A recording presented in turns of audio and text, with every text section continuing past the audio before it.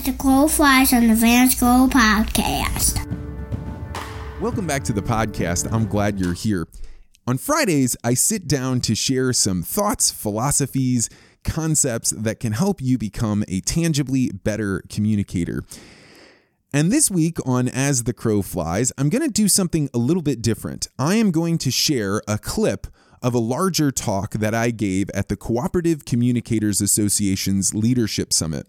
This Leadership Summit is a big deal. There are communicators that work on behalf of cooperatives that represent farming, banking, energy, all over the country.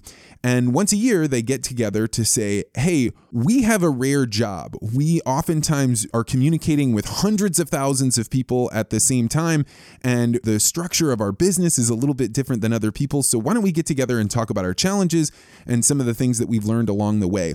So this is a high-octane group. They are people that are creative. They work on really small budgets, but do some pretty extraordinary work. And I had been invited to come in to give a talk on how to value your attention so that you can get all the things that you know you need to get done, but still have time and energy and focus to be able to get out into the chaos, to try new things, to learn things, to experiment where you are uncomfortable.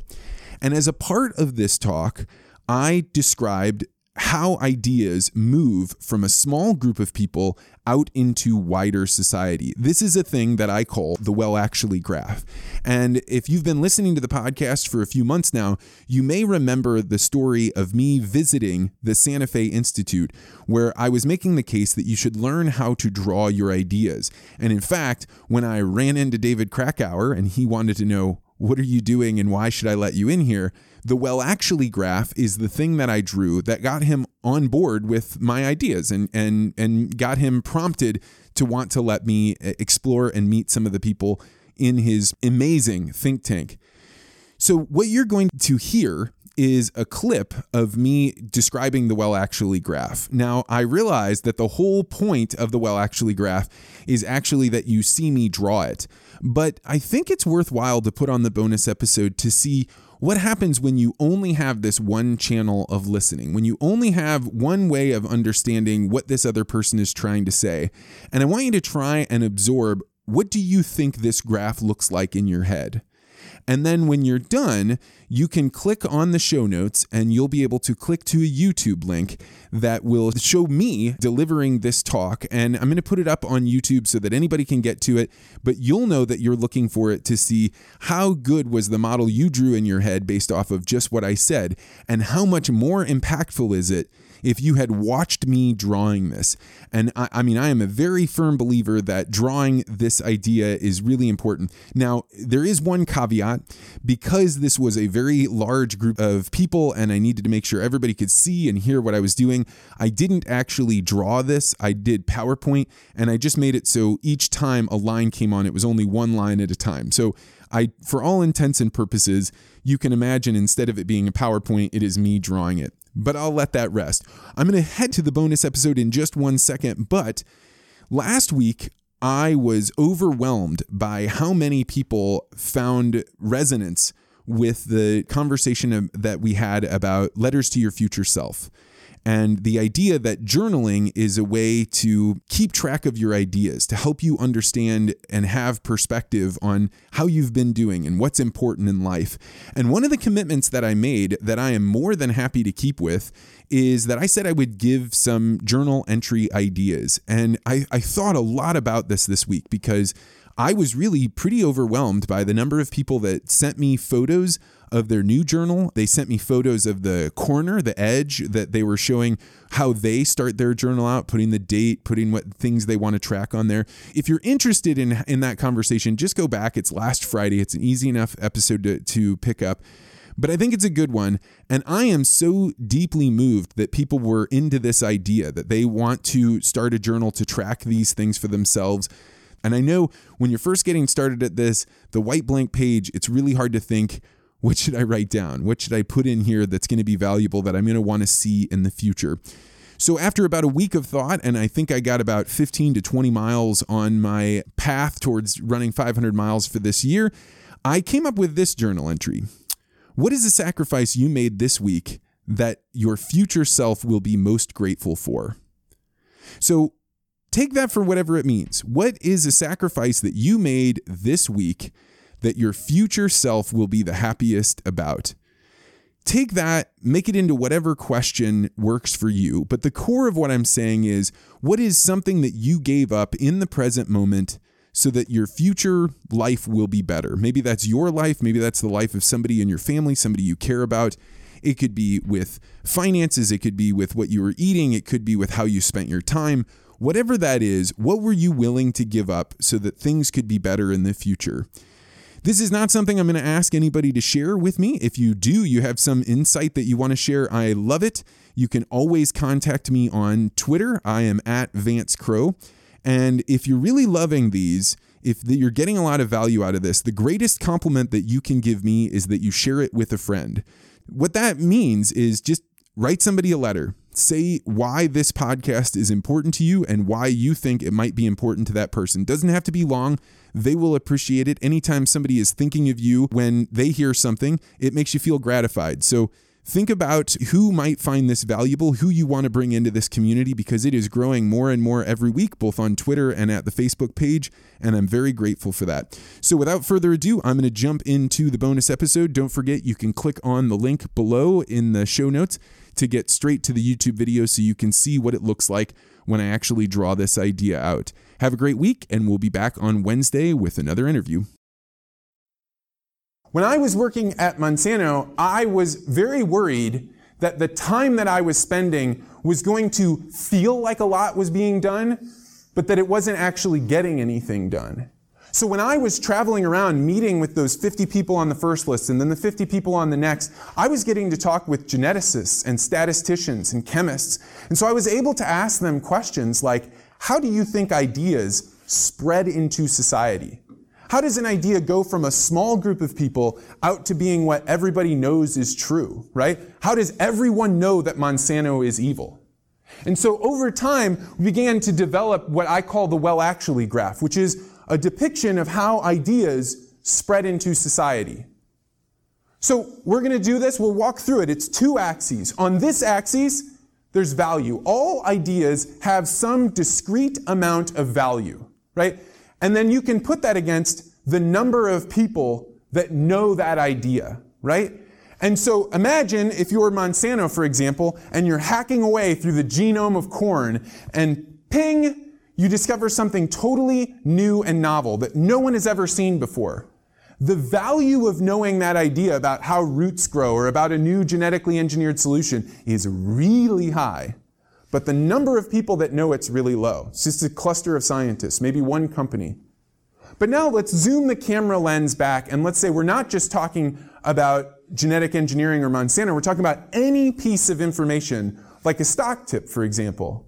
As more and more people begin to hear and activate on a stock tip, the value of that idea goes down as it spreads out against more and more people. You can't get as much work out of that discrete piece of information. And so I always talk about down here, right? This is when I get a phone call from my mother, right? And she says, Vance, I was watching CNN or MSNBC or Fox or whatever she's listening to, and I heard this thing about farming or about energy. To my mother, CNN, Fox, MSNBC, this is the cutting edge. This is where news happens. But everybody in this room knows those are large, slow, lumbering organizations. By the time they get to an idea, it has already come from way up the graph. And one time I was giving this presentation, and this old grain trader was listening to me intently, and he stands up, and he takes I was drawing it on a whiteboard, and he takes the marker out of my hand, and he says, you know what, Vance? You're exactly right. That is how information spreads. And Monsanto, we respond to things out here. How many of you is that true for? Right? You wait until the information is way out there to respond. And that means that you are competing with everyone else that wants to get my mother and everybody else's attention all the way down the graph, which means it is really expensive, because if everybody is trying to get their news and ideas all the way down to the bottom of the graph, it increases the cost, how creative you have to be, how much money you have to spend to get that attention. So we decided that what we were going to do was we were going to try and move back up this graph as high as we could go. So we started doing things like writing for the Huffington Post, or letting Vice News in, right? Or doing articles on LinkedIn. One of the things that you realize is that as you go up this graph, the audiences get smaller and smaller. But the depth with which people want to know things gets deeper and deeper and deeper. Which is why I mark this point right here. This is the point where, and all of you have experienced this, and I suspect, because you're communicators, you might be this person. You know when you're at a party and everybody's standing around talking about whatever's going on in the news, and they're just people are just sharing what they know, and there's always that one person that waits for a pause in the conversation, and then they go, well, actually, and then they jump in and tell you whatever it is that they know. And they say this because they've watched one documentary, Food Inc. or Cowspiracy or something about on Netflix with the energy, and they know just a little bit more than the other people in that conversation. So what they assert is the thing that becomes what everybody knows, and it further throws that idea out into society.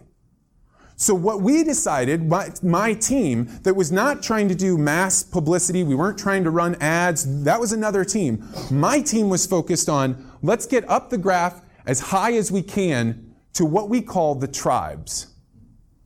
Right? The tribes are a group of people, and they are in every single domain that you can possibly imagine. They are the ones that cluster together around certain types of information. It could be that they love a sports team. It could be that they go to certain churches.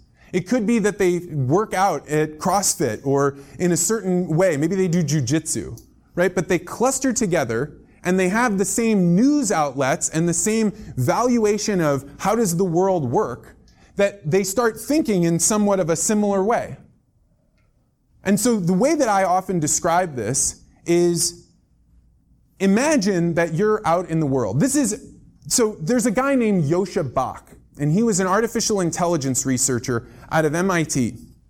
And he decided that what he was going to do, if he's going to study artificial intelligence, what he wants to do is say, how do we get computers to think like human beings? Well, if you want computers to think like human beings, you first have to know, how do human beings think?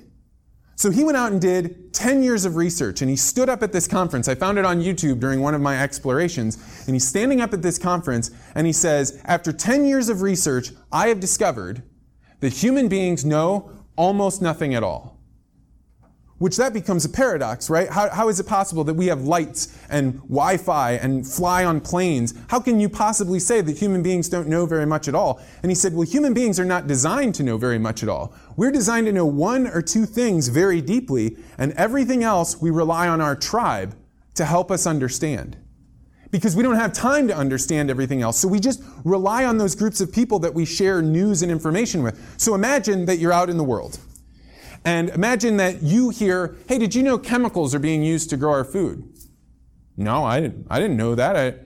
I don't have any way to feel about that, good or bad. So I'm going to turn to my tribe and I'm going to say, hey guys, did you know, whether it's my CrossFit gym or my school or my church, did you guys know that chemicals are being used to grow our food? Well, whatever answer they give back to me, I don't have some deep knowledge of it. So if they say, that's poison, that will kill us all, okay, people that think like me, people that are in my tribe, we think this way. So they go to put it out into social media, right? And what happens if somebody that knows more about that subject, somebody in agriculture, walks past that and says, wait a second, chemicals aren't poison that'll kill us all, and they start shooting at that idea? How does this person perceive that? Not as you're shooting at their idea, but that you're shooting at their tribe. And so they entrench. Which we've all seen this on social media, right? They get really, really upset and angry and say, crazy things, even though you know more about the subject than they do. So what we decided was we are going to focus on those tribes. How can you get in there, not to change one individual that's going to fight to the death to be a part of their own tribe, but how can you choose clusters of people that have a reason to change their way of thinking? And I want to give you an example of this and how it works. In particular, how it works in a domain that a lot of you are familiar with. A lot of my examples are agriculture. I know there are energy people in here, but you bear with me because this is the tribe I know. I'm more than happy when we're done to have somebody show me these are the tribes in energy. I would love to know that. But do any of you recognize this man here? This man is an exceptional person. He is a cattle rancher in Oklahoma, and his name is Jared McDaniel. He's standing next to his beautiful wife. They have 6 children together. He runs a podcast called Ag Uncensored. This is a, small podcast. He has a little building in his downtown area. He set up a podcasting studio, and he started saying, I'm going to do interviews with those people that have the unorthodox opinions. The ones that get you in trouble if you say them at the coffee shop. The ones that you don't always hear about. And he started having these interviews with people and just publishing it online. And before you knew it, he had popped all the way up to the top of the graph. He now is where new opinions pop out of the ground and start getting shared out in the wider world. And you guys should see, if you've not listened to this podcast, he is getting better and better and better. Right now, what's going on in the cattle industry is that producers and meat packers are fighting over how much should the price of beef be. And that fight's getting real, right? It was in front of Congress yesterday. Well, somebody from the NCBA, the National Cattle Association, is coming on his podcast next week. And it will be a better interview than we hear on any traditional news outlet. So by knowing that there are people out there that are like Jared, that are the tip of the graph, then you can find, where should I be putting my people? Where should I be getting my information to? Who should we be willing to have conversations with that will get us all the way up this graph? Because the conversation he's going to have with the NCBA, that's going to rocket down that graph and be shared with potentially millions of people and actually have an impact on how does that spread out into the world. You need to find creators like Jared. In fact, you should follow Jared. You should tell him, hey, I'm at this conference. I heard about it. I'm looking forward to seeing this talk. And then he will know that you're out there, and if he ever has a question where your leader is the one that would be a great person to talk with to get a new idea out there, then you're the first person that comes to mind. So by focusing your attention on social media, on podcasts that are up the graph, you start getting way more leverage out of your energy. Does anyone know this person? She's pretty obscure, but there might be some people in this room that know who this is. This is a woman named Hannah Morgan Miller. Hannah Mo Miller on Twitter. She, I would share her Facebook, but I always feel like Facebook is a neighborhood thing, right? It's like, telling people, hey, come to my town. She is really prolific on Facebook. She is not an opinion creator. She is a connector. She creates various groups, little tribes that get together and share information in those Facebook groups and says, hey, I'm working on this problem. Does anybody have an answer for it? Hey, I'm struggling with this idea. Hey, I have a customer I can't service. Can anybody else do it? She is one of the people that is always in a tribe. They're not the loud, flashy person. They're not the person that goes out and gets everybody to pay attention or jokes around on Twitter. They're the person that collects all the dots and then connects all the dots. And by being that person, they create communities that make that tribe form together. I have a sense that there might be quite a few of you in this room that are connectors. You don't necessarily want the spotlight, but you're really happy to connect different people together so that they can get ideas out there. If you can find the connectors within a tribe, you can connect with them and they'll get your ideas out. And if you can't find it, then you can become it for your own tribe, however you define that tribe. And then finally, does anybody know this character? I'm referring to the man on the left as opposed to the little girl. Anybody here? This is a man named Dwayne Faber, or D. Faber 84. Anybody know him now? I see some smiles, that's right. Why? Why do you know who he is? Because he's hilarious, right? He's a comedian. Comedians are in every single tribe. Now, you may know people that are a comedian for a tribe and not know it because all humor is tribal. And here's the reason for it. I think Dwayne Faber is one of the most fascinating people in all of social media. Regardless of agriculture, he is fascinating because what a comedian can do is they can say, hey, I know there's an idea here and an idea over here. And if I can connect these two ideas, the further apart that they are, If I can connect them in your minds by making a joke, then you'll laugh, and then you'll see the world the way that I see the world. So comedians have the power of being further down that graph because they can get into other tribes and share an idea so that it's so funny it spreads out and gets into another group of people. And you can watch Dwayne be able to work out ideas about agriculture that then spread into wider society in a way that no serious document's ever going to do. No infographic, nothing. So if any of you have a good sense of humor and you're not using it on social media, you may be missing the opportunity to be connecting with other tribes. And if you're not the type of person that has a great sense of humor, my brother makes fun of my sense of humor all the time, but I'm not trying to be that. But I can find people that are humorous, that have these good ideas, and propagate their ideas out into the world as well. Finding the comedians within a tribe is deeply important because I don't know who it is for energy, but I will guarantee you there are people that are making jokes about energy production and distribution. You just have to go out and find them. So also be thinking of them because I want to write them down after we're done. And the further that you can get that down the graph, now if he sees a podcast that Jared McDaniel put out, and he makes a joke that can spread it out into the wider world, now you're watching ideas go all the way from the top of the graph way out into society.